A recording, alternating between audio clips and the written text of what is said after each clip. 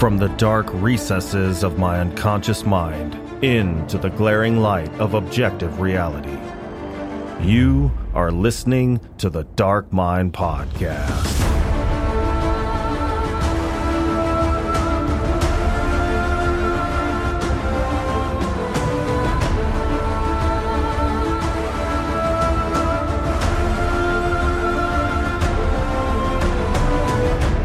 Hello, everyone. Thank you for tuning in to another episode where we explore the boundless realm of dark literature and film. On today's show, we have a writer that draws his inspiration from the folly of youth and the fear of clowns. He's joining me today to talk about his recent novel, The Cotton Candy Massacre, and his newest work, The October Society, Season 2. So without further ado, join me as we delve into the dark insight of Christopher Robertson.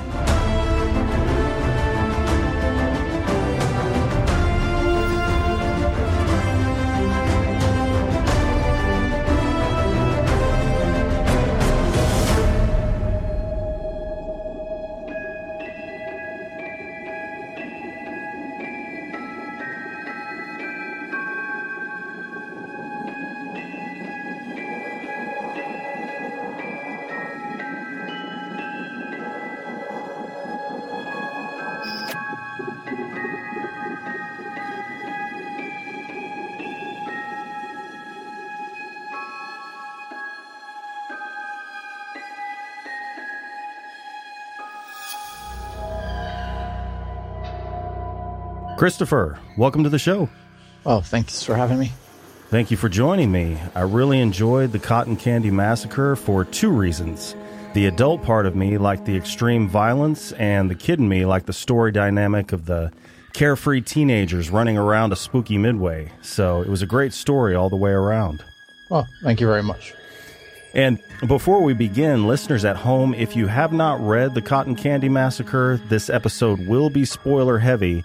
So if you would like to read the book beforehand, all links will be in the description, and make sure to leave a review on Amazon and or Goodreads. That being said, let's dive into this podcast. So the legend of the death of Bonko the Clown and the resulting creation of the cotton candy is a great concept for a horror story. Was this story inspired by books or movies from a particular time period? And if so, which time period? So the Cotton Candy Massacre is very much a love letter to two forms of movies from the 80s, the sort of teen comedy or romantic comedy movies and obviously horror movies. It kind of popped in my head as, what if Toby Hooper and John Hughes went to a carnival and took some LSD? That's an accurate summation.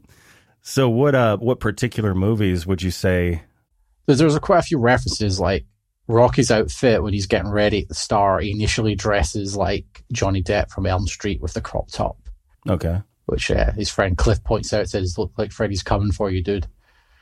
Because these are kids that know horror movies. Like I was a kid that knew horror movies, so these are kids that know horror movies. And his penultimate outfit he ends up settling on is very much an homage to Kevin Bacon's outfit from Footloose. But the character himself is kind of an amalgamation of a lot of 80s teen heartthrob types.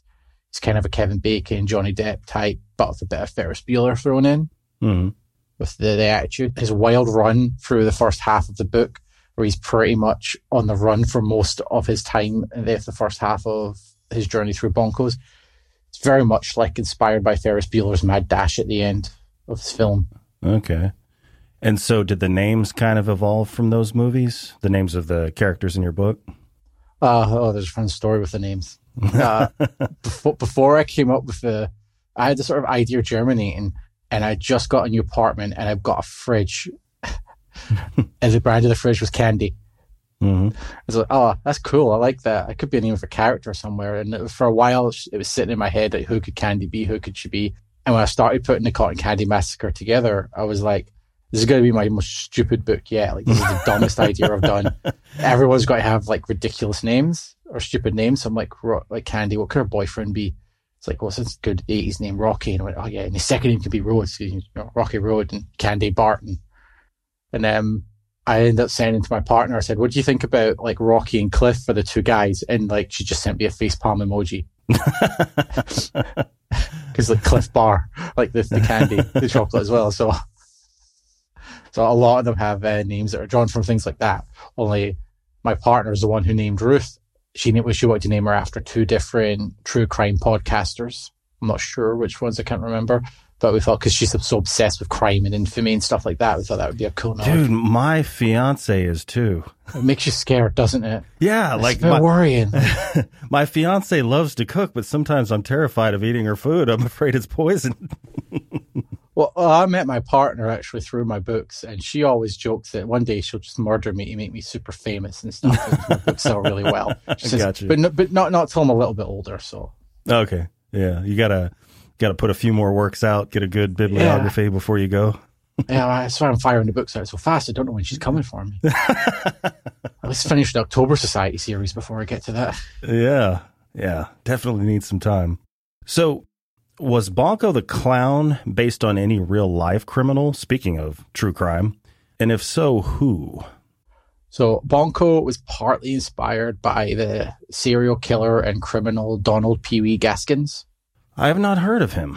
As far as like serial killers go, he's quite I don't know if I'm using the right word, but he's a very larger than life character for a man who's like 5 foot tall. Okay, so even the height was true to life.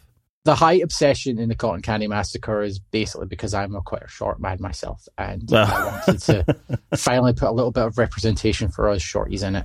Nice. So both Bonko and Candy are deliberately made to be little. Okay, gotcha. I also had like teased the idea maybe Candy could be related to Bonko somehow, but I eventually just ditched that idea.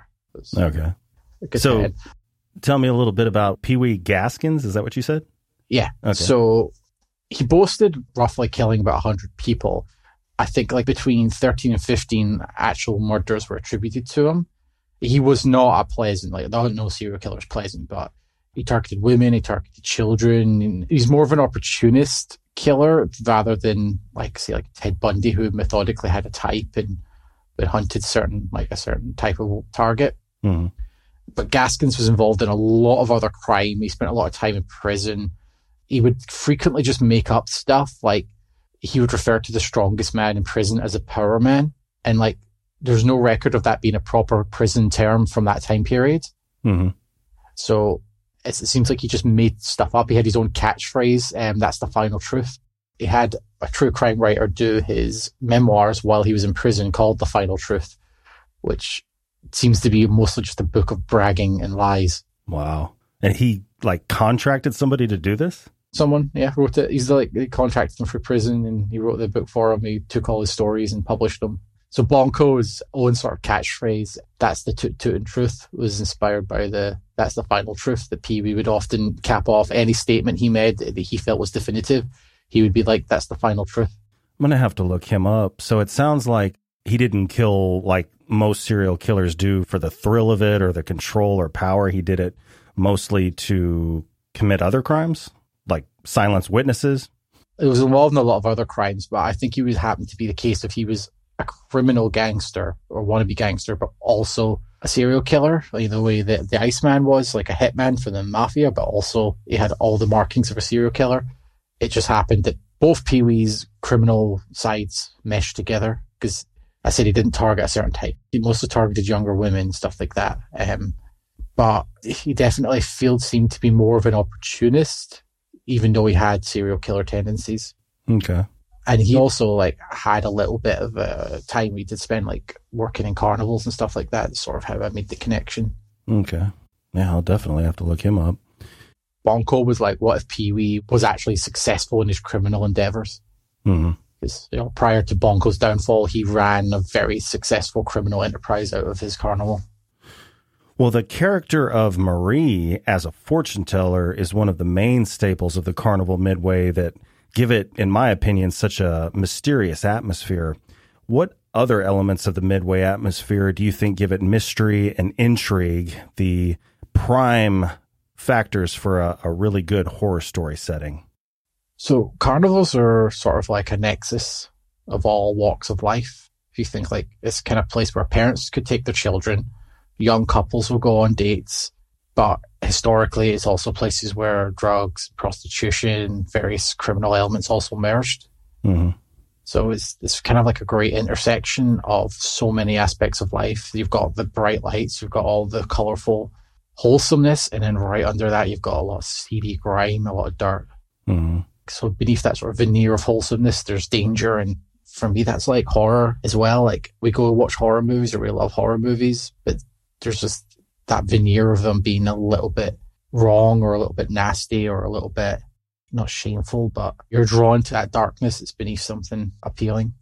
Yeah, I guess probably one of the prime reasons there's so much crime, or at least something that would be advantageous to them, is the fact that they're constantly on the move. Like, if a crime's committed, it takes, some investigation and some footwork to track certain people down and so on. And if they're constantly on the move, then you get into like city and state jurisdictional limitations and all kinds of stuff. So you're obviously more versed in it than I am. That is a common thing with like present day carnivals. There's a lot of crime that goes along with them. I wouldn't know about present day carnivals. I was mostly extrapolating from sort of historical stories. And yeah, like, I guess even as far as the 80s, it's a bit different. Obviously, I'm from Britain, I'm from Scotland, so I'm researching via secondhand sources, because carnivals and fun fairs are very different here. We don't have as many. They're not as like prevalent. It doesn't happen that much.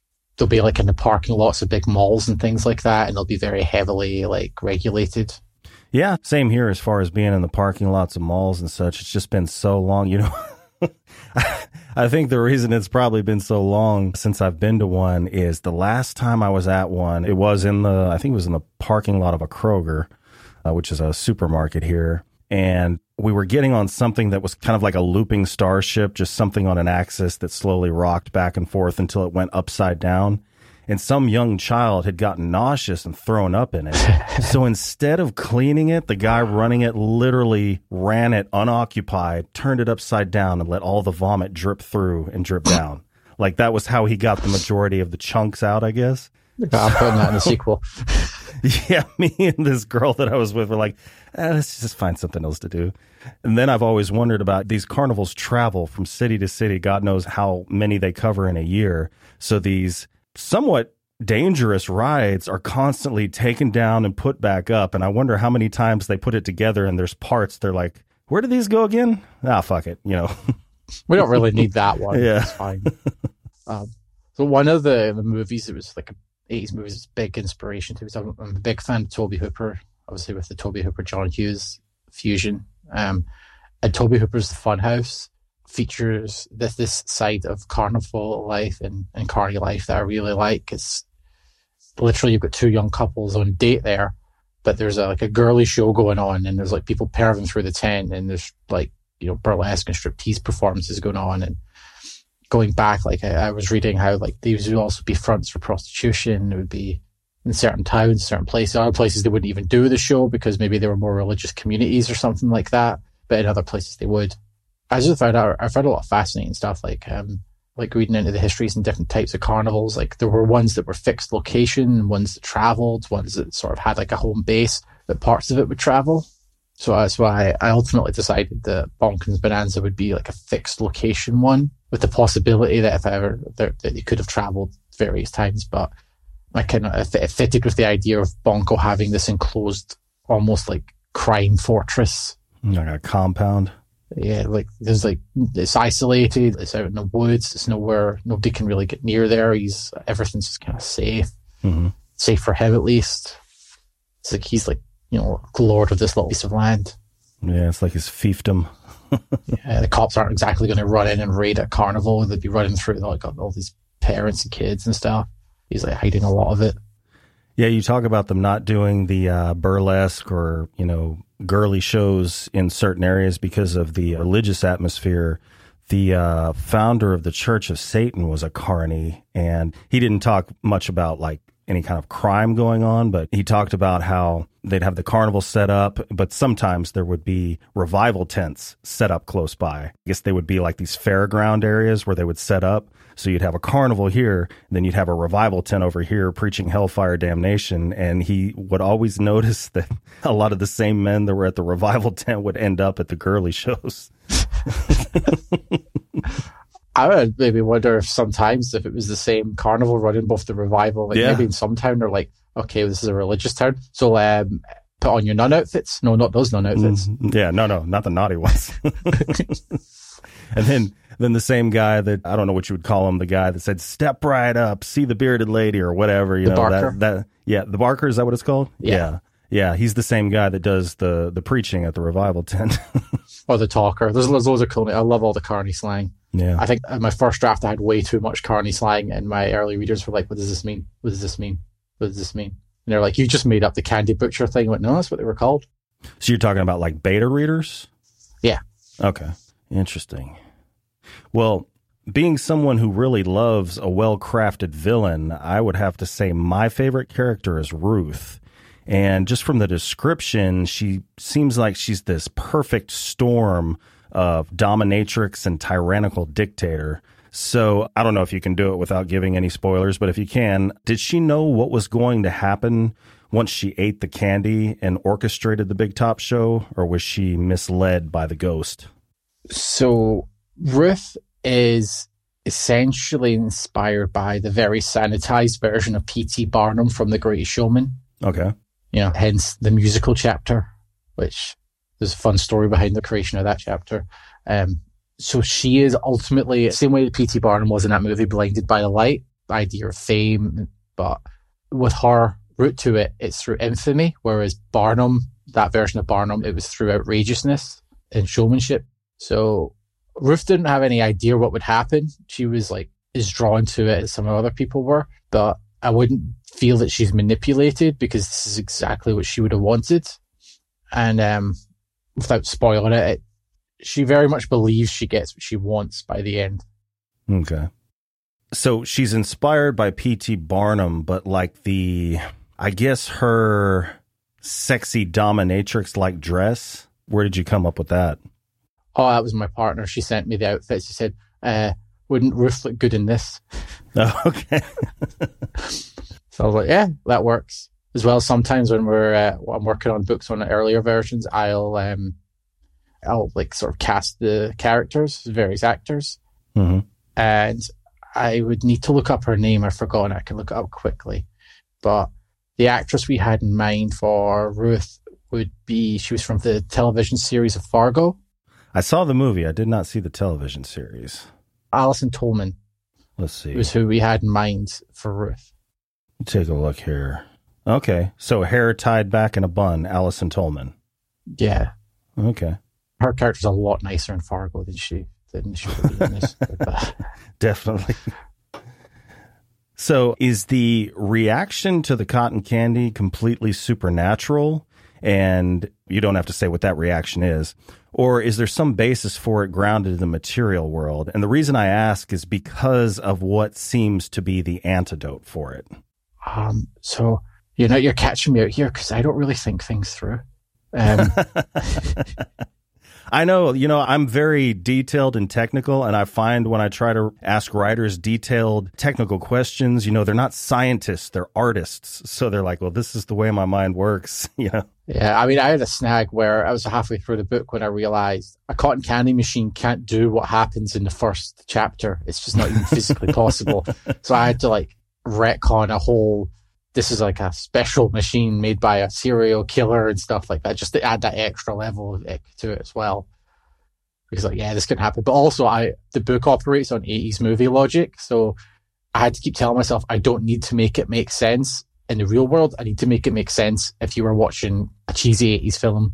So I'm the type of writer that doesn't plan anything when I write. I maybe have a few set pieces or key images in my head that I want to get to. Sometimes I get to them, sometimes I don't, sometimes they're not at all what I thought they'd be when I get to them. I always had the idea of the cotton candy doing what it does, but the idea of it, the way to counteract it and stuff, that came up as I got to that part of writing, and it just clicked for me as The clowns of the Cotton Candy Massacre are essentially what I called were-clowns. And so this is their silver bullet. Okay. Gotcha. I could also imagine that the evil that happened with that cotton candy machine is soaked into the sugar crystals within it. And yeah, the insulin helps break that down. Mm-hmm. Yeah. So it sounds like the way you just described your writing is it's kind of a stream of consciousness. Do you outline it all? Or is it just like you have an idea and it just goes?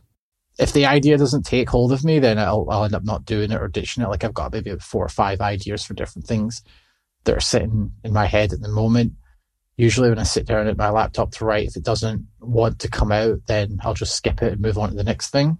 For instance, I've been trying to write a story. It's essentially a zombie burlesque road trip for a while. Zombie burlesque road trip. Yeah. All right, I'm game. Let's hear it. And I keep sitting down to do it, and it just doesn't come together the way I want it to. But eventually, I know it will when I get the right extra ingredient that will make it work. I had the were-clowns in my head for quite a while I wanted to do, and it wasn't until a couple of other ideas gelled together. I was like, yes, this is the one. Okay. This is what I want to do. It sounds like you don't ever really end up with projects that you start and then just scrap. It's just, like right in the beginning that it's not quite taken full shape, but it eventually will. Because I know I talk to a lot of writers that are like, oh, I've got like 5 unfinished novels in my desk drawer or something like that. If I can get past the first chapter, it'll get finished. Or if it's a shorter piece, if I can get like the first 1,000 words down, then I know it's going to go all the way to the end. But I also know it's going to take over me. So the Cotton Candy Massacre, I started writing, I think around about November of last year. And I completed that first draft before New Year's. Rewind that. You started when? November of November last year. I finished on New Year's Eve, the first draft. Wow. Interesting. It was just, it would pour out me. It'd be 20,000 words a week sometimes. Good God, man. Sounds like it's just fighting to get out of your head. I would work really long hours on it. I would get in from work and I would be at it all day and stuff. And I feel bad when I'm not writing lots of things because I'm like, I'm not being productive and stuff. And then I have to tell myself, you put out 3 books in 1 year, so stop it. Yeah. That's one thing that I have trouble with. If I do any kind of writing, I have to do it first thing in the morning because after at the end of the day, my brain is just fried. And you and quite a few other people that I know that write, have day jobs, they say they do it after they come home from work. I'm like, how do you have the mental capacity to create? My work's a bit unusual. I do long 24-hour shifts, sleepover shifts. Really? So, yes, I work with adults with disabilities. Oh, okay. So I'll be away for a whole day at a time sometimes. Okay. So you're like a, what do they call them? Provider? Healthcare provider? Sort of. It's all aspects of our life. So financial, social, mental well-being, helping them live life to the fullest. Awesome. So there's tough days, and then there's days where my job literally consists of taking people to see movies. I've got one person who's a big fan of the Halloween franchise, and he's dead excited to see Halloween Ends, and I'm like, well, if I must, if I have to get paid for going and watching Halloween, then we'll just. That's nope. Awesome. We need the VIP seats. Yeah. For him. Yeah. Oh yeah. You get. Oh, that's awesome. So I'm in the wrong line of work. I'll get in from work at 10 in the morning, and I'll have the day ahead of me. So I'll do that. Or if I have a day off, I generally do I'd get up early enough. I'd walk the dog. I'd do a workout. And then I'd enough discipline to say to myself, okay, you're going to work from now till 5 o'clock. But sometimes when the story's fresh in my head and it's the first draft, I can see me going all the way till 9 o'clock at night, 10 o'clock at night and not stopping. Good God. That's crazy. Well, circling back to the novel, the tug of war between Lay, is it pronounced Lay? That's what I've been saying. Lee. Okay. Yeah. The tug of war between Lee and Rocky over Candy is interesting because on one side you have Rocky that has this immature teenage idea of love for Candy. And on the other side, you have what I would say is desperate codependent love that seems to be the product of Lee's fear of abandonment from the trauma involved with her parents. So even though Candy had 2 people vying for her affection, she seemed to have this debilitating sense of weakness and self-loathing. What was that aspect's role in driving the story forward?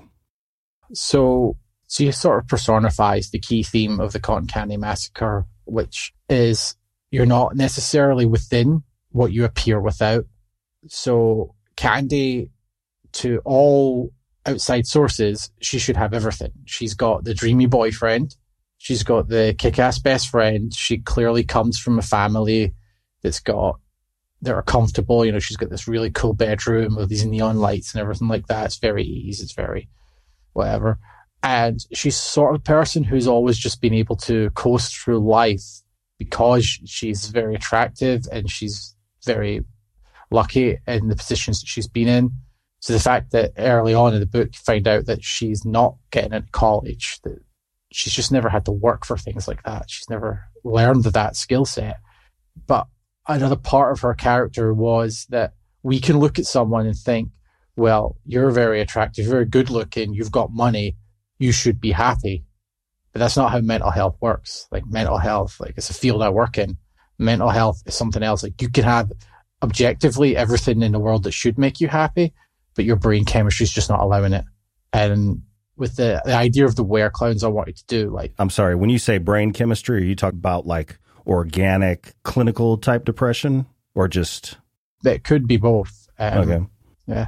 It's something that's drawn from my own sort of perspectives and experiences in life where I've seen this in quite a personal way. Like, you should be happy. You should be happy, but you're not. And you can't force yourself to be happy even if everything in life's telling you should be. And when I started this sort of idea of like the were-clowns, it was essentially I wanted to do a werewolf story, but I didn't want to do werewolves. I wanted to do something like kind of silly, kind of goofy. So I thought of like a were-clown. A werewolf is like the beast within your animalistic urges and things like that. So I thought, what is a clown? The clown's like drawn from sort of the full archetype. And they're like a representation of what makes us happy or joyful. So my idea is whenever a character would become a were-clown, they are being overcome by the thing that gives them pleasure in life. So for certain characters, it's being wanted and needed by others. For other characters, it's actually very masochistic. For, one character in particular, it's just candy and sweets and nice things because that's all she really wants. Mm-hmm. So if I'm understanding or kind of getting the idea of who you're talking about correctly, one of the things I wanted to know about is, can you tell me about the real life Sully the Clown? So she seems like an interesting lady. When I first joined Instagram many, many years ago, Sully was one of the first accounts I remember following because I thought her makeup and her character designs were incredible. And there was always just this complete sense of fun about the various clown characters that she portrays. So she's got a couple of different clown characters she portrays, but the Sully one was definitely the one I was drawn to the most. She seemed to be the one that's having the most delightful fun doing horrible things. Mm-hmm. And when I started putting ideas together and started to like think about the Cotton Candy Massacre, I got it in my head to just message her and say, hey, I'm like an indie writer. I'm currently thinking of doing a book about like killer clowns running around a carnival, like murdering people. Mm-hmm. I wonder if it'd be cool if I could like name a character after you, like, put your character design in it. And she was so sweet. She was so happy. She was so overwhelming. Like, I offered to pay her and she was like, no, just please let me be in the book and stuff like that. And you can send me a copy of it. And I was like, all right, cool. So originally Sully was going to be a smaller character. This is her on the cover, right? Yeah. So she's going to be a smaller character. And the more I was writing it, the more the character refused to behave. Mm-hmm. Like, she refused to not steal scenes. She was like taking over scenes that she wasn't supposed to take over. She was supposed to die. I had it in my head. I was writing the scene and, okay, this is where Sully dies much earlier in the book. So she was meant to get it not long after meeting with the main characters. She just refused. Then as we've gone on, no, she stuck around for a long, long part of that book. Yeah, she just kept coming back. Yeah. So there was two requirements the real life Sully gave me. She said the character, she should be obsessed with bananas and make her spicy. Obsessed with bananas and spicy, like figuratively, like just... Yeah, like... Okay. I already had Mari in head as being like this burlesque Dita Von Teese type clown. Oh, God. Yeah. So I made sure that I didn't want to just repeat that with Sully's character, but I think I got her the right level of... She's kind of naughty, but in a fun, silly kind of way. Mm. So I looked at Sully the Clown's Instagram profile as well as followed her. And does she just do that kind of like as an artistic project, or does she actually perform in some way? I think it's mostly an artistic project. She's a makeup artist. Oh, yeah, that's right. I read that. Yeah. Yeah. Okay. Well, I was wondering how you wrote from the female perspective so well. Then I found in the acknowledgments that you had some help. So can you tell us about the process of working with the women that you mentioned to develop the dynamics of these female characters in a genuine way? So the Cotton Candy Massacre actually started as a joke. Like I've sort of said to my now partner, Casey, I wrote it as both to wind her up and my long-term best friend and beta reader, Craig. Craig always cameos in all my books as Walker. This is his second name, and he's obsessed with truck simulator games. I enjoy a good simulator game. They're very relaxing, but he's the go-to guy for simulator games, and he loves his truck one. So in My Zombie Sweetheart, I had him cameo as a trucker, and it's just blown up from there. Like he got a speaking part in Virgin Night, and now we got a whole scene, in technically 2 scenes in Cotton Candy. Eventually, I'll have to give him his own book. He's not keen on spiders. I'll do something with that. Nice. He's going to overcome his phobia. They both hate clowns. And so I was like, I'm just going to do this to wind you up because I know you'll beta read it and you'll do all the reading, but it'll be horror for it to be torture. But I met Casey when she won a copy of My Zombie Sweetheart, my first book. She won that last year. And we became almost instant friends. Like we're messaging, talking about book stuff. We became very close, very good friends to the point that we're now together. And when I started writing the characters, put the characters in my head, I had this idea I wanted to have like a character who wasn't quite comfortable with her sexuality, hadn't realized it yet. And I hope Casey doesn't mind, but Casey is also bisexual. So I wanted to do this character sort of for her. And having written like a gay male lead in Virgin Night, like my previous novel, I wanted to continue writing characters who were outside my own realm of experience. So the idea was I would write the stuff and she would just tell me if I was getting it wrong or making mistakes or stop me from doing something that was going to either be childish or fetishist or insensitive. I was actually surprised that she didn't have to check me once. She just said it always felt genuine all the way through. I think it sort of turned out that we've all had maybe the experience of falling for someone or being in love with someone that we don't think we should be, or that it goes against what we think we are and what we think we want, and it makes us realize things about ourselves. And maybe there's something universal in that I was able to translate into the character. I've definitely done that. I've definitely fallen for people that I shouldn't have, and people that ended up being not good for me, or people it's I don't understand why I like this person, but I do. So I think with all my characters, I try and write a range of different characters. I'm always interested in writing characters that are different from myself, but I try and write a person first and write about them just on a personal level rather than think about aspects of their identity. Sometimes it's very relevant to the story and what they're going through. Like the gay character in Virgin Night faces tremendously horrific homophobia in that book. And that's something that I knew people that experienced that growing up in the 90s. I was friends with someone who went through something similar to what the character of Caleb goes through in that book. And I wanted to not replicate, but shine a light on that's how things were. Okay. Well, I haven't read your other books, but from reading the descriptions, it seems like your characters are usually young people. So what is it about writing from that perspective that you like? Probably because I'm very immature myself. Same. My fiance is much younger than me. It's because she's mature for her age and I'm very immature for mine.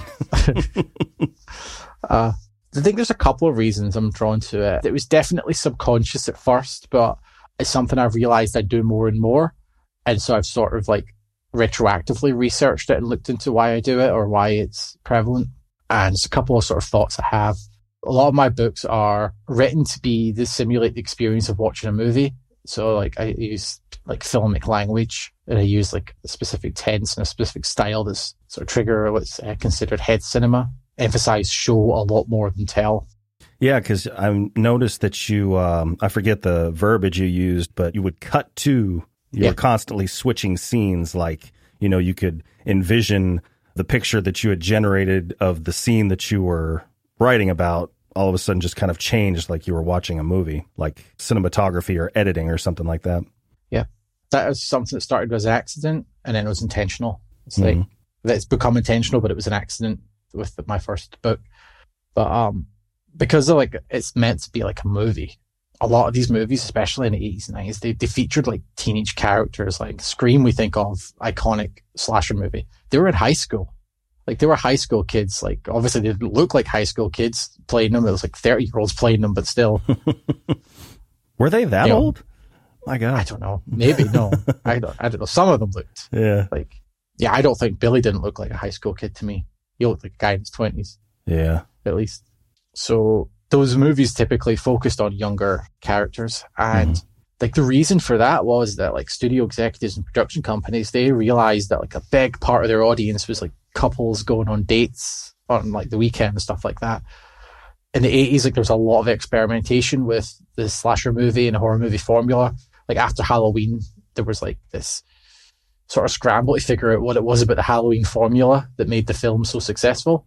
So you had like some people doubling down on it. Well, maybe it's because it's the seasonal aspect. So let's do graduation day, April Fool's Day. Let's focus on days. And other people were like, well, maybe it's the babysitter angle. Maybe it's the young characters. Maybe it's the mask. Maybe it's the signature weapon. There was like a lot of like experimentation to narrow down the formula. Yeah, sounds like they did a lot of research. It was more like, oh, this made a ton of money. How did it work? Quick. Let's do it. Let's try this. Some of it worked. Some of it didn't work. Eventually the formula sort of made. And like, yeah, I think one of the things they discovered from that was, typically these movies do better with younger audiences, with younger characters for younger audiences. It's funny because even back in like my first novel set in the 1950s, and even back then, it still would have been like probably young couples going to see these movies. They just didn't portray them as much. So like a lot of 50s horror is like military or scientists or doctors and things like that. It's like the only really big notable exception is the classic movie The Blob, which was very notable for having Steve McQueen as the lead character in it. It was about teenagers. That probably could be seen as the start of that trend. Even in the 50s, it was still a guy with a crew cut trying to bring his best gal and get her scared so he could put his arm around her. Some things never change. Yeah. We just got a little bit more creative with the movies we do. We used to just have giant ants. Now we've got Art the Clown. So it's just on that note as well. All my stories involve a degree of heartbreak and romance. And I feel like that kind of fits that age group better. Like obviously everyone at any age can experience this stuff, and romance is I'm an example of it. In my late 30s and I've found someone that means the world to me. But I'm behaving like a teenager again. But I like writing that stuff. It comes naturally to me when I write, and I just feel like those characters like carry those themes better. I'm trying to do something a little bit different with my next full novel. My next two novels actually feature older characters, so I'll see if they're total flops and nobody likes them. I'll just go back to killing more teenagers. Well, so is there going to be a sequel to this book? Because I think it says, I thought I saw something like number 1, series 1, something like that. So I tried to create a series for that and the short story, but because the short story is not like a numbered entry in the series, it's considered supplemental. It doesn't show up when you click on the series. Oh, okay. So it's supposed to be, so you would get the short story as well. It would come up as part of the series. Oh, okay. Yeah. But there's the intent to hopefully. The reason I ask is because I want to know what happens to little Stacy. Well, funnily enough, she would exactly be I don't know if it'd be the full-on sequel. I kind of like this idea of doing like a shorter novella-length sequel to both Cotton Candy and Virgin Night at some point, because I think there's more in those settings that I could do and explore, but maybe not on the same scale for now as like a full-on novel. But Cotton Candy, I definitely have like an idea for a story that takes place maybe several months after the events of the Cotton Candy Massacre, where our surviving heroine is trying to track Stacy down, almost as a redemption for her failures. Obviously, she did perform some heroic actions during the book, but she ultimately failed other people and left someone behind, i.e. Stacy, left behind. She's missing. So I wanted to have an idea of her trying to track Stacy down as a form of recompense, and maybe visiting some other locations from other books is like the way to sort of bridge gaps. I like to like bridge the gaps between the books and show the other locations. And possibly introduce a key character who would be central to the full-on sequel I have in mind, which would not feature as many of the characters returning from the first book, just so that I could be free to like do a lot more with them than like continuing Lee's story. I feel like she's kind of reached not quite the end of her journey as a character, like an emotional journey, but maybe with the Stacy story she would. I'm also scared of writing sequels because I'm sure I'll mess it up. Well, I think I have an idea, but I'm not sure. Who was your favorite character to write and why? Oh, that's like asking me to choose my favorite child. I mean, we all, obviously, parents have a favorite child. They just don't like to admit it. Yeah, they just don't want to say, well, you can't upset any of these if they're fictional. Oh, that's right. There's some that are based. Holy shit. I completely forgot that they're based on real people. All right. So maybe you just love all of them equally. I don't want Sully to come after me. She looks like she could fuck some shit up. Yeah, she's stateside, so I mean where are you? Shit. I'm not saying where I am. Sully, I love you. I don't know you, but please don't hurt me. Just leave some bananas out. You'll be fine. Yeah, I've got all kinds of bananas. And I wrote my first book. I had a villainous character, not like the villainous character, but she was very mean girly, very nasty. I had tremendous fun writing how horrible she was, and I firmly regretted killing her off so quickly. And I think I went through like what Robert Kirkman had when he was doing The Walking Dead, and he wrote The Governor, and he kills the governor off like at the end of his storyline arc. Spoilers for, like almost 10-year-old Walking Dead storyline. He regretted that a great deal because he liked having this bad guy around. So when he introduced Negan, he was like, no, Negan is staying around. So he wanted to have a character who was, I think Robert Kirkman's method of choosing who dies in his books, The Walking Dead, was just a roll of dice. And whoever comes up, the number comes up, there comes up. But I think Negan might have been exempt from that because he wanted to have Negan going for a long, long time. And I get that now, like writing the villains and writing the bad guys is tremendous fun. Yeah. When I did Virgin Night, I had sort of a mean girl character throughout the whole book. And I was like, honestly, she was so evil and I loved writing her. And everyone loves to hate her. Everyone hates her when they read it. And it's like, oh, she's such a horrible person. No, I know. But Virgin Night was more about good guys. Like it's like a group of friends banding together against the great evil. Cotton Candy is kind of like the flip side of that, where it's more focused on, it's got the hero characters, but it's focused heavily on the bad guys or the monsters. Because there's an element of like tragedy to all of them, like the were-clowns. And I think for that reason is because I was writing both a villain and because she was tremendous fun. I had so much fun with the Sully character. It's probably partly why she didn't get killed off earlier on. And she would pop into scenes when I was writing and I didn't even intend for her to pop into them. Like there's a siege sequence later on in the book and I didn't even plan for her to be there and doing stuff. And the thing where she's constantly getting doors slammed in her face again was just like a running joke that happened organically as I was writing it. Which she absolutely pouts and stops around when it happens like the third time. Yeah, you're not the first person to say it's almost like you don't have control of your characters. They're like, no, they're going to do what they do regardless of your plans for them. One criticism I do see now and then for Cotton Candy Massacre is people sort of tend to wish I get into the mayhem a lot quicker. So I've had a few reviews pointing out that it's got a bloody opening chapter, but then you're maybe 100 odd pages before the chaos really kicks in. And this is fully a thing I have with myself. I like to live in the worlds with the characters that I'm writing them. Virgin Night's the same. It's the midway point of that book before Virgin Night even begins. Yeah, I mean, I like a kind of a slow burn anyway. You know? So some people like prefer like maybe a shorter book that gets to the point faster. And there's writers who absolutely do that so well, and I see why they like it. Like Aaron Beauregard, I'm a big fan of his books. He's like gratification. Like I would just finished reading Scary Bastard. It's like a Halloween slasher. And from about the third chapter onward, you're just getting mayhem. And he's got a great grasp of like giving you a bit of character, then a bunch of splatter. Have you read All Smiles Until I Return?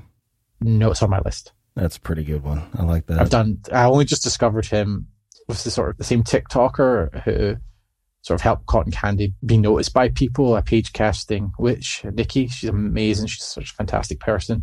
She's done so much to help like people find my books. It's unreal. She kept like recommending Cotton Candy Massacre and The Slob. And I'd seen The Slob around, so I was like, oh, I'll check out Aaron Beauregard. Read The Slob, loved it. Read Pizza Face, loved it. Read that, and now I've got like a bunch of his other books. Yeah. So I have a thing where I end up wanting to inhabit the world with them a little bit longer. And with Cotton Candy, I remember actually sending to my like beta reader / partner, like, I thought this was going to be like a 60,000 words at most book. We're getting to like 30, 40,000 words, and we're still not at the House of Bonko yet. They're still not like got the Cotton Candy. It's like, I need to get these kids here, but I can't just cut them there. They're all got their own pass through the carnival. I've got to get them organically. Like, I had a map of Bonkin's Bonanza I drew up, and I was like moving little like cut chess out, like, pieces around, saying, okay, well, Rocky's here right now, so he's got to get to here by this chapter. Like, how does he get there and stuff like that? So everything's organic, and the whole book takes place almost in real time. So I found it difficult to both structurally cut away from things, but also because I liked having fun with them. I liked their shenanigans as much as I liked the splatter. Like when Candy goes into the fortune teller tent and Lee and Clark can't find her, and she's standing outside. She's like, "Have you seen my daughter, Candy?" She's about this high, like, like making out she's even smaller than she is, and stuff like that. I just love. Mm-hmm. Yeah, well, it is, I should say, a great book. And so I wanted to get into some of your previous works as well. You've touched on Virgin Night a few times. Tell me just a little bit about My Zombie Sweetheart, just to whet the listeners' appetites if they're not familiar with your bibliography. So Zombie Sweetheart was my very first novel, the first book. I wrote that. It's going on 2 years old now. Feels a lot longer than that. It originally started as I was like a film student, and this was like a screenplay that I'd written. Okay. I tried all manner. I've always been into telling stories ever since I was a little kid, but I tried all manner of ways of like writing a book and stuff. It didn't work for me. Like trying to write, like a literary writer, trying to be like a Stephen King style writer. I couldn't find a voice that felt like me, and I would never get past a single page done. Then I had this idea, well, I learned how to write. I did film studies and filmmaking, and I specialized in screenwriting. And I wrote this like 1950s-esque B movie. It's like, why don't you try and adapt that into a book? And I was originally starting to sit down with it. I was taking all this screenplay stuff out, and I was changing the tense of everything. I went, just leave it in and see how it works. People say like my books read like film scripts. There's a lot of film stuff that I cut out that would make it more difficult to read, like for fun. So like I don't structure dialogue the way you would in a script, or I don't like specify locations and scenes within scenes in like 1.2, 1.3, 1.4 when structuring a scene. But I keep some of it in. I keep like the cut tos and the pans and things like that as a nod. And I keep it written in the same tense that you would write a screenplay in. Zombie Sweetheart came from my love of like 1950s B movies, like old black and white movies, things, giant bugs or aliens and stuff like that. And it's essentially the story of Buddy and Susie, who were the best of friends when they were children. But as they become teenagers, they're separated apart by social standards of the 1950s. Susie is an all-American dance queen, popular blonde cheerleader type. Buddy is both introverted, nerdy, and of like mixed race origin. Like his father's black and his mother's from mixed heritage. Because it gets into the laws and the sort of miscegenation laws from that time period where different races couldn't cohabit. So even though it's lighthearted in a lot of places, and it's very much like, what if it was the kids from Greece in Night of the Living Dead? There's a lot of social commentary running through the book dealing with those issues, and like racial prejudice and mistreatment. And it's probably not as authentic to the 1950s as, it certainly never would have been actually made in the 1950s with an interracial relationship at the forefront of the book, and some of the content in it. But it's the first book I wrote, and quite a few people have said it's both wholesome and gruesome, which I think's become my vibe. Like there's lots of cutesy moments in the stuff I like to do, and then it's just nasty gore. Mm-hmm. It's a good juxtaposition. It's a fair bit shorter than the later books I would go on to write. I think it came in about 60,000, 70,000 words. So it's only about 200 odd pages. It's a little bit of a shorter read. Okay. Well, so what I've heard you say so far about Virgin Night was there's some, like you were talking about social commentary in this book. It has to do with homophobia. Yeah. So Virgin Night takes place in the 90s. And it's a meta comedy team slasher that was meant to be like a fusion of American Pie and Scream.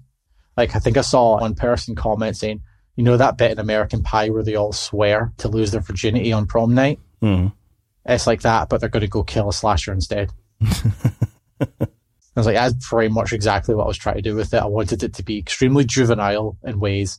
Like, there's a running joke throughout the book where one character always makes, like, sex jokes about the other character's sister. Mm-hmm. Like really inappropriate stuff. There's a whole, like, load of unused your sister jokes that I never actually put in the book. Because every time I would think one up, I'd write it down. You need to publish those separately. So, the plot of that is the town of Cherry Lake is home to, like, a very financially lucrative mega church, the Church on the Lake. And they live with the shadow of a supernatural slasher as just being a part of their life. So they know that every February 13th is Virgin Night, and if anyone has, like, sex on that night, the killer will be summoned. They don't know exactly his origins. It's kind of lost in history, and there's a chapter where they always, like, sort of share urban legends about it, and they talk over each other's story, and they interrupt, and then they, like, fudge the details as they go along. Like, one character is, like, quite an unreliable narrator, and his time period changes during his telling. So the plot is that they are going to lose their virginity, have sex. It doesn't matter whether it's virginity or not, to bring forth this slasher and then attempt to kill him. So to begin with, it centers on three main characters, three teenage boys who are best friends because they almost have to be because they're all completely outsiders. Mm-hmm. So you have one boy who is actually the son of the pastor who runs the church, but due to sort of his neurodiversity, he doesn't fit in and he doesn't connect very well with that thing. And he represents this idea of religion versus faith. So he's very, like, real with his faith. He really believes in God, and he's very, like, do the right thing. Whereas his father runs the church and he's far more a businessman, and religion is a business to him. So the second of the three boys, Caleb, is he would call it a gingerbread pit, because he's very cocky and very, not full of himself, but he's seemingly very confident, but it masks a great deal of insecurity. Mm-hmm. He lives in a trailer park with his abusive father, who is extremely violent towards him, particularly because Caleb is very openly gay. And the third member of their group, Vincent, his father was murdered or killed by the slasher the last time he was summoned. Mm. Like, his father gave his life heroically in a way that quite a few readers have been upset about, because they found his father, Jimmy Tran, to be a very likable, very heroic, very kind man, and what I did to him was not cool. So just saying the phrase "oh Jimmy" to them gets them upset. Fun Easter egg.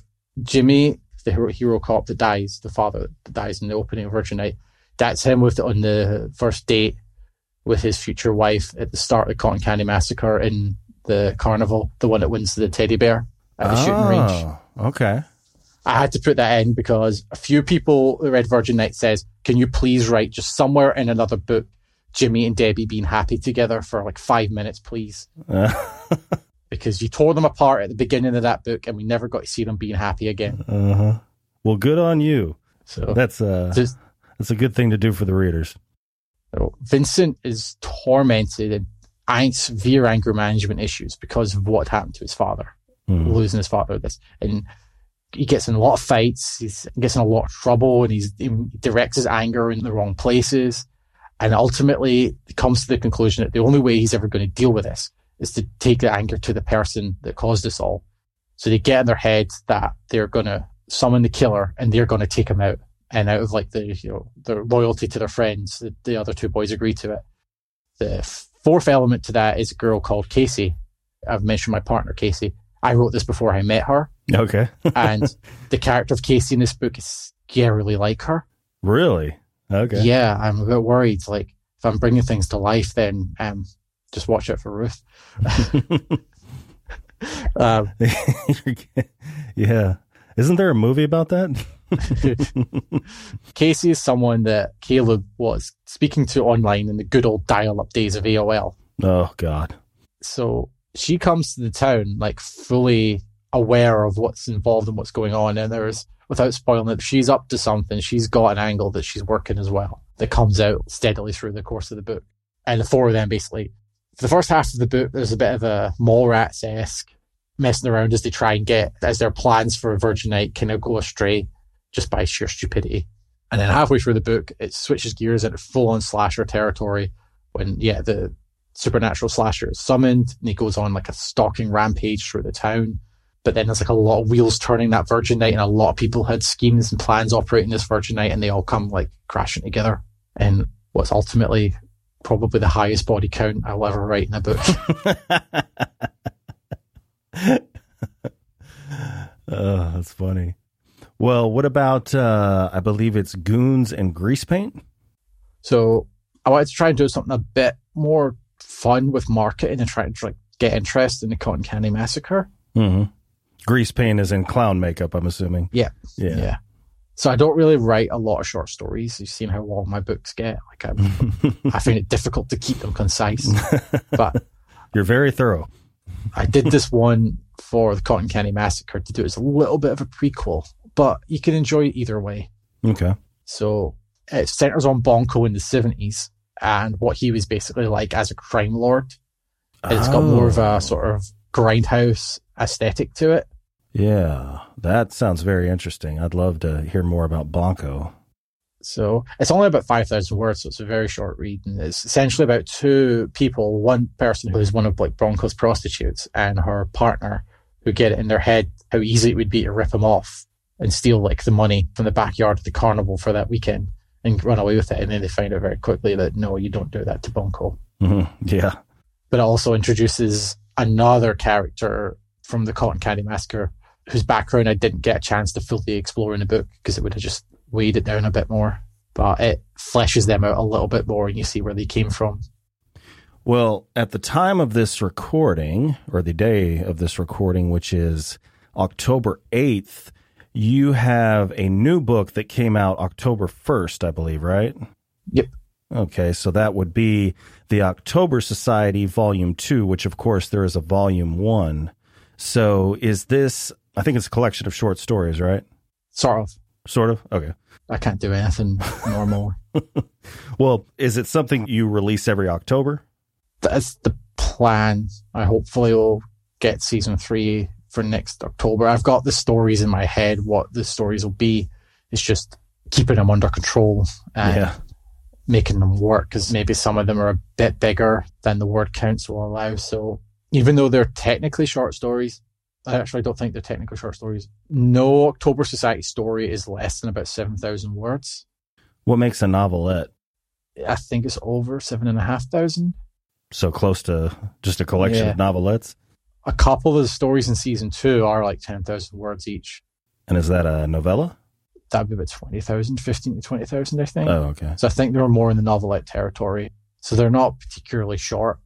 I often feel like I'm the bit from the Babadook where she's just screaming, just can't you be normal? And I'm in the back of the car going, no. Because the October Society is both a novel and a short story collection. When I finished my Zombie Sweetheart and I released it like in October, one little regret I had was, well, I did set the story around October and there's Halloween decorations in the school. Mm. But I just felt like that was window dressing and I wanted like a story that was dripping with Halloween atmosphere. And I was thinking of like all the Halloween stuff I loved as a kid and the spooky stuff I loved as a kid. So like, Are You Afraid of the Dark and Goosebumps. So I'm like, that's what I'll do next. I'll do something like that. And I'd been experimenting with this idea, which I also used in Virgin Night, of characters who are telling a story, but other people interrupting their stories and maybe altering the flow of their story as it goes. Mm. So that happens in one chapter in Virgin Night when they're telling the legends of Cherry Lake, and they'll correct each other and they'll like make fun of each other's telling. Oh, in the October Society is structured like 6 kids gather at Halloween in the weeks leading up to Halloween to tell a story around a fire, each one taking a turn every week. And I wanted to make sure that each kid that tells a story, the story feels like it's coming from them, not from me. So they're all distinct in that they all have their own language. Some of them are like more American in their tellings. Others will be more European. So like there's a Welsh girl who uses Welshisms in her story. And season 2 introduces an English boy into the group. And he has, even though his story takes place in America, he's got more of like an English sensibility with his language in the way he speaks. But the characters during the stories will interrupt each other and they will talk over each other and they will make comments and they'll like pick on each other. Like there's like some bickering going on between them and arguments. Or sometimes they'll be nice to each other and they'll be like, oh yeah, that was cool. And they'll interrupt. The stories are structured with an ad break in the middle. Like an actual one or fictional one? They're fictional ones because they're either just like tongue-in-cheek, jokey little ones, or they're Easter eggs for either other books in my series or Easter eggs for like friends, other authors and stuff, people I know.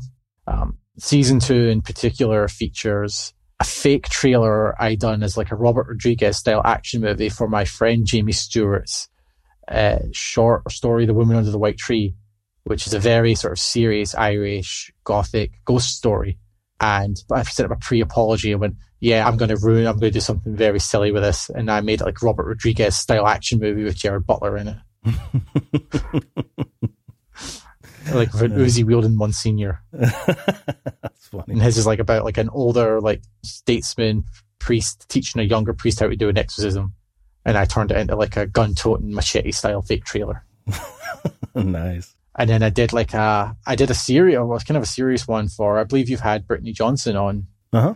So I did basically like a HBO style trailer for Mississippi Blue as a TV show with like David Duchovny and stuff in it as it's Twin Peaks-esque like style actor. So that's in season 2 as well. Okay. Yeah. So you've got the ad breaks, but there's also adverts in it like that tease future books. There's always like a tease of a future book in any of my books, but the adverts in October Society sometimes tease back, sometimes tease forward, and maybe introduce future villains or future locations. Or like a good example was in season 1, there was a trailer for The Church on the Lake, which went on to be the big feature of the Virgin Night. But it's also Candy sees that trailer on advert on TV at the start of Cotton Candy Massacre and turns it off to formally embed it in the world. So the October Society takes place both within the realm of the other books and outside it. Because it's more for kids, it's more separate. Okay. Sounds like you've kind of got this meta-narrative going on outside of everything. No, there's sort of like a big bad villain being slowly built through the books, kind of Thanos style. And it was a throwaway joke in one book where I made a joke about a god of the reels or something like that, like messing around and making these movies. And then a couple of the people that like read my book started talking about that as if it was a real thing. And I'm like, yeah, it's a real thing. I totally meant that from the beginning. So that got expanded a little bit in Cotton Candy when they actually explained the urban legend of like a crazed film director, producer. And he's the one that leaves the strange little messages here or there in the books. Like at the very last page of Cotton Candy, and he's got like a very brief appearance in season 2 of the October Society. But season 2 of the October Society also introduces him in a roundabout way, in a fictionalized way. Well, what attracted you to the genre of horror to begin with? I have to blame my mum for that. Blame your mom for that? Yeah. God, I wish my mom was into horror. I had to sneak that stuff around. There's an element of that. I remember sneaking into the living room and hiding behind the couch while my mum was watching Predator. Well, see, my mom would never be watching horror movies, period. That's why I had to sneak them. My mom read Clive Barker, Stephen King and everything. That's where it all started. Richard Lehman, that's where it all started. But I remember sneaking down one night and she was watching Predator and no idea what was going on, but I thought it was so cool and I was sitting watching it. And she caught me. How old were you? Probably about 5 or 6 or something. Okay. So she's like telling me like you're supposed to be in your bed and stuff like that. And I was like, I didn't care. I was in trouble because I loved the movie that much. I was like asking, what was that? What was that? What was that? Like, what was it when all the colors were funny when they were seeing red? And my mom just had this brilliant idea to like this brilliant parental moment where she's like, I can use this. She went, that's where the Predator can see if people are bad or not. And the more red they are, the worse they are. So you better be good or the Predator will see them. And you were traumatized for life. So I was a good boy for like a week or so. Then you got over it. Yeah, it's like someone at school had seen it and then told me, no, you idiot, that's heat vision. I just came home like, you lied to me, mother. I've been good for a solid week for heat vision. This is Scotland. Heat vision doesn't work here. Yeah. Well, your other books, it sounds like there's a lot of the same characters, a lot of the same dynamics, but as far as like gore and violence, do your other books, are they quite as extreme as the Cotton Candy Massacre? See, this is a weird one. I've got reviews for Cotton Candy Massacre that say it was so sick and disgusting, but they loved it. Mm. And other people saying that the violence and gore was quite mild. Really? Well, I mean, it's not gratuitous. You know, it's not like it's every other page, some god-awful things happening, but There's like, I don't want to give away any spoilers, but like one person's particular demise involving water was a pretty graphic description, that like stuff like that. Is there anything as extreme as that in your other novels? Probably. I'm not the best judge of it. I thought My Zombie Sweetheart was like quite young adult friendly till someone pointed out, you have a character's face getting chewed off. Like, like, oh yeah, I did. But also you have a chapter called The All-Night Diner Massacre. And it lives up to the name. I'm like, yeah, I think I'm not the best judgment of how extreme they are. I don't think Virgin Night or Zombie Sweetheart would be on the same level of Cotton Candy for both the frequency and the level of violence. There is one scene in Virgin Night that's like absolute chaos. It's a huge set piece with a lot going on and a lot of violence. But that's definitely, I think it's gory, but not as extreme. Same as Zombie Sweetheart. It's there, but it's not as prevalent and it's not as extreme. And the October Society is like PG-13. I advertise that as. So there's maybe a couple of gruesome scenes in the October Society here or there, but not something you wouldn't see on like a kid's show. So there's actually a story in season 1 of the October Society that takes place in the same drive-in as Zombie Sweetheart, where there's again like the zombies like attack the kids during a drive-in screening of The Blob. And it's sort of like the events of that are now haunting that drive-in. And what was fun challenge was writing that for a child's perspective, for a young reader's perspective, to rewrite the scenes and the stuff in that, but to tone it down enough that it's acceptable for a younger reader. That was fun. That was different. So it's there, but it's not as grisly. Well, with the exception of, just the act of writing, repetition, just doing it, jumping into the water, so to speak, how did you learn the craft of writing? So I was always like trying to do stories from the youngest age. I think it's sort of like a natural inclination to wanting to write and tell stories. I used to like get little notebooks and I would like doodle the front of them, be like Notebook of the Dead, and write like terrible juvenile stories in it about haunted curses and Goosebumps ripoffs. I was notorious in school for, I would write a horror story for anything. My high school English teacher hated me for it. He was very anti-horror. Like anytime I would read a horror book for like silent reading or like literature studies, he would just say, you're better than this. You could do better than this. And it's like, no, this is what I want to do. That always amazes me when people are not able to objectively view the craft of a horror story because of its content. They're like, like a Stephen King novel, it's objectively well written, but they think it's garbage because of the content. And oftentimes, like, what they view as like appropriate content is like actual real world horrible stuff that I find a lot more upsetting. Yeah. Than like a bunch of killer clowns running around a carnival throwing razor blade lined pies. Yeah. Or I mean, even somebody as extreme and gory as Aaron Beauregard, like, I'm sure that same guy, if he read one of his books, he'd be like, oh, this is just absolute garbage. But if there was like a literary critic that was able to park his aversion to extreme content, there's no way they wouldn't say, well, no, this is objectively well-written, well-crafted book. Yeah. I would say the same for your book as well, obviously. So, yeah. Well, thank you. Strange. So, I was notorious for any writing assignment would become a horror story. And I could see the look of disappointment in his face when he would get my story and he would just look up from his desk and shake his head. And he tried his hardest to stop me from doing it. Like when we were reading like The Adventures of Huck Finn, like imagine like a different stop on the river, like when they're going down the river on the raft. Just imagine they stop somewhere else and tell me what happened. Wouldn't you know it?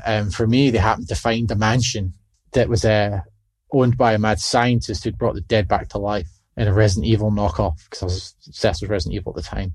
And one time we was like, I'll meet you halfway, and the writing assessment was like the horrors of war. So we were reading a book that was like about the Vietnam War. We wanted to like basically write a story about a soldier during the Vietnam. And I'm like, he thought war was hell till the dead soldiers and enemies started coming back to life. That's an awesome tagline. Yeah. And that one got a look. I do remember one time, it's specifically at Halloween, it says, okay, write a scary story. Zombies, because I was obsessed with zombies at that point. Zombies, dead, coming back, whatever. And I think I wrote like the most mundane story about it as like a zombie coming back for a cup of tea with his mum. Yeah. And it was just like, you have to be difficult, don't you? Oh, you should still flesh that one out. Oh, and then when I got into my Blair Witch phase, then that was it. All my stories were found footage horror stories. Yeah. Apart from the brief time where I became really into anime, where everything just became all these anime-esque stories as a teenager. I think that was even worse. Well, speaking of these different influences in your writing, Terrascope Studios, is that like an actual small press, or is that just kind of your artistic concept? Like a lot of things I've said today, it was a total accident. Okay. So the artist who did the Zombie Sweetheart cover, I said, like, put some text on it, like it's an old drive-in poster, like you used to say, like, presented in whatever scope. So presented in Terrascope, just as an offhand comment. Okay. So she put that on the cover, and I thought, that's quite cool. Then one of the first people that was ever reading my books and was like a reader is a good friend, Rob. He read Zombie Sweetheart and he left a review on Goodreads, and I think he said something like, can't wait for my next journey through the Terrascope. And I'm like, oh shit, it's a brand. I've accidentally created a brand. It's definitely a brand. Yeah. Where have I seen the logo before? That's kind of like reminiscent of like maybe 50s adverts. So that logo was created for me by Andrew Robert of Darklit Press. Honestly, he'd be a great one for this podcast. He's like small press, small publisher. He's putting out incredible amount of work, incredible stuff, and big range of things. And he's so helpful and he's so uplifting to others within the horror community. It's like he just did that for me as an act of kindness. Like I've got a book coming from Darklit Press next year. This is before that. It was just because he's a cool guy. And he does these logos. So I think I said something about getting a logo done. And he says, yeah, I can do one for you. What do you want it to look like? And I'm like, give me something that's kind of like 1950s B-movie, maybe like a William Castle type director or something like that. Because that's the sort of villain of the Terrascope universe, is a notorious film director, producer, studio executive that's got a lot of mystery surrounding him. So that's kind of who it's meant to be on the cover thing. But he's got like the weird extra eye because he's not quite human. And I'm not sure who it's meant to be, but he did that design right away and I fell in love with it. And I was like, yeah, I'm putting it on a t-shirt. Nice. And I started putting all my books in it. Like, yes, it's a really cool fit for the brand. And it's kind of nice to put the actual villain on all the logos and stuff. Yeah, I like it. It's pretty cool. So we kind of fell into it backwards where it became a brand. It almost became a go-to word for the style of the stories, because I've written stories that aren't in the Terrascope style that I'm calling it. But I much prefer writing them in that sort of full movie style. So the book I've got coming from Darklit Press is called Of Black Flags and Devil Birds. And it's part of the series of pirate-themed horror that Andrew's putting together. And so it's not written like a fake movie, but it is meta. It's someone telling the story to you who will interject here and there during it's like a story being told in a pub, like a tavern, but a bunch of pirates. And the general premise is these pirates end up washed up on an island filled with dinosaurs. Jurassic Park meets Pirates of the Caribbean.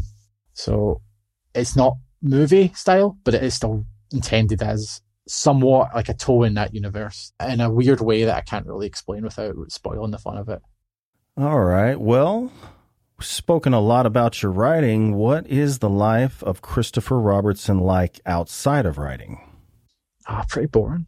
Pretty boring? Yeah. Well, it sounds like you have a day job that's quite the service to your fellow man and woman.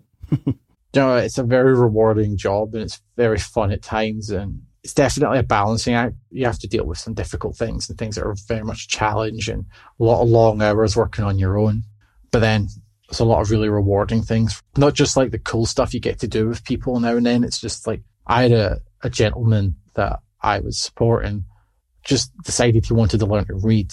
And over the course of about 2 years, I helped him get a level of literacy as far as he could, to the point where he can now read like comic books and stuff with some assistance. Oh, wow. So nice. Like he'll sit with you and he's able to read things and he asks for help with words he doesn't understand and things. And it's amazing for him now that he's got an actual little bookshelf in his room and he's collecting books and he's got like comic books, graphic novels, he's got a couple of Goosebumps books, to be able to like also like help develop literacy, help him share those things. That's probably been the most rewarding, the most like biggest, I guess, achievement for doing that work. I mean, they gave me an award for it, which felt weird because I was just doing my job. Yeah, but well deserved, I'm sure. But evidently they give awards like crazy because my dog won one. What did your dog win an award for? So my dog actually, he comes to work with me. He's a little miniature Dachshund. Is he a therapy dog? Yeah, so he fell into that line of work as well. So I ended up bringing him in one day just so they could see him. And from that day on, it was like, where's the dog? Where's the dog? Where's the dog? Where's the dog? So he just comes into work now as well. And he spends all day like switching between who he's going to hang around with and who he's getting pets by in the summertime. We like to take him for walks and stuff like that. And one year we were like, had our staff awards ceremony and everything with nominations. And I thought I'd be funny and I'd write him in for Volunteer of the Year. Oh, well, he won. Nice. And I had to go and bring my dog to an awards ceremony. Did he have like a tux, like the little... No, because I thought they were joking. I didn't think they were serious. And then I got there and I showed up and like the area manager's like, where's Dexter? And I'm like, well, he's at home. I went, he's getting an award. And I went, no, he's not. And I went, yeah, he's getting an award. Go get your dog. And I'm like, so you had to turn around? I had to go home and get the dog and bring him in. That's funny. And then there's like a photo of him getting his little plaque and he's getting his award and he's got like a stuffed toy being given it by a person that was helping, like a person that we supported that helps run the event. It's like being included and being inclusive is part of like everything is a big sort of like part of what we do. And the CEO was there giving my dog an award. And I'm in the photo holding my dog up and my dog's just posing like, oh, I'm loving this. And I'm just like, you can see my face. I'm like, what the hell is going on? That's awesome. So I've learned not to be funny with filling in these forms. In the Well, I'm sure it was well deserved. The downside is I've got a dog that knows he's award winning now, so he doesn't let me forget it. Well, Christopher, it has been a pleasure talking with you. Well, thank you for having me. It's kind of blowing me away that people want to listen to me ramble. Definitely. Very interesting conversation. So as we bring the show to a close, is there anything you'd like to plug or let your readers know about? I mean, obviously you've got the brand new book out. Yeah, I think I've kind of talked enough about the other books that I've got. And obviously what I've got coming up next year, I've got one unannounced novella, which I'm hoping will be a start of the year. I've got my pirate novel, which should be around about the middle of the year. And hopefully I get the October Society 3 out for the next Halloween. I've got a couple of little surprises I'm working on, things that will get announced in time. One of the things being that Terrascope might be slightly steering it towards being an actual publisher of other content. Oh, nice. It's already a cool brand. You might as well make it a small press. I've been a little bit fortunate lately and I want to give back in a little way. So if I can find a home for some like fellow indie writers' work and give them some opportunities, I want to try and do that because there's a lot of talent out there. There's a lot of great people like Jamie Stewart I mentioned. I wouldn't be writing the books that I'm writing right now if Jamie Stewart hadn't picked one of my short stories and put it in an anthology he was editing and introduced me to so many people that have helped me on the way. There's other writers I've met along the way, like Brittany Johnson with Mississippi Blue. That was a fantastic book. Friend Damien Casey with his like wild, bizarro novels, crazy, fun stuff. Like incredible people I've met through this. Like I met my current partner, Casey. I love dearly. I met her through my writing. I met a good friend, Brett Laurie, who edited the October Society Season 2, and he's going back to edit my earlier books that I couldn't afford a professional editor at the time. And now I'm going back and retroactively doing things right. Great people like Kelly Brocklehurst, who edited the Cotton Candy Massacre, and gave me a chance. Lots of people, Andrew Roberts, so many great people. I'm probably missing out so many people that deserve a plug. Well, listeners at home, all links will be in the description. And Christopher, thank you again for joining me. Well, thank you. And thank you to everyone that tuned in. If you liked today's episode, please be sure to subscribe on your favorite podcast platform. Stay healthy, stay sane, and as always, thank you for listening. See you next time. Winter's always colder when you spend it all alone. I'm getting on my parents, they don't want me to come home. They want me to find a family to call mine, but all I see is you and all the pictures on my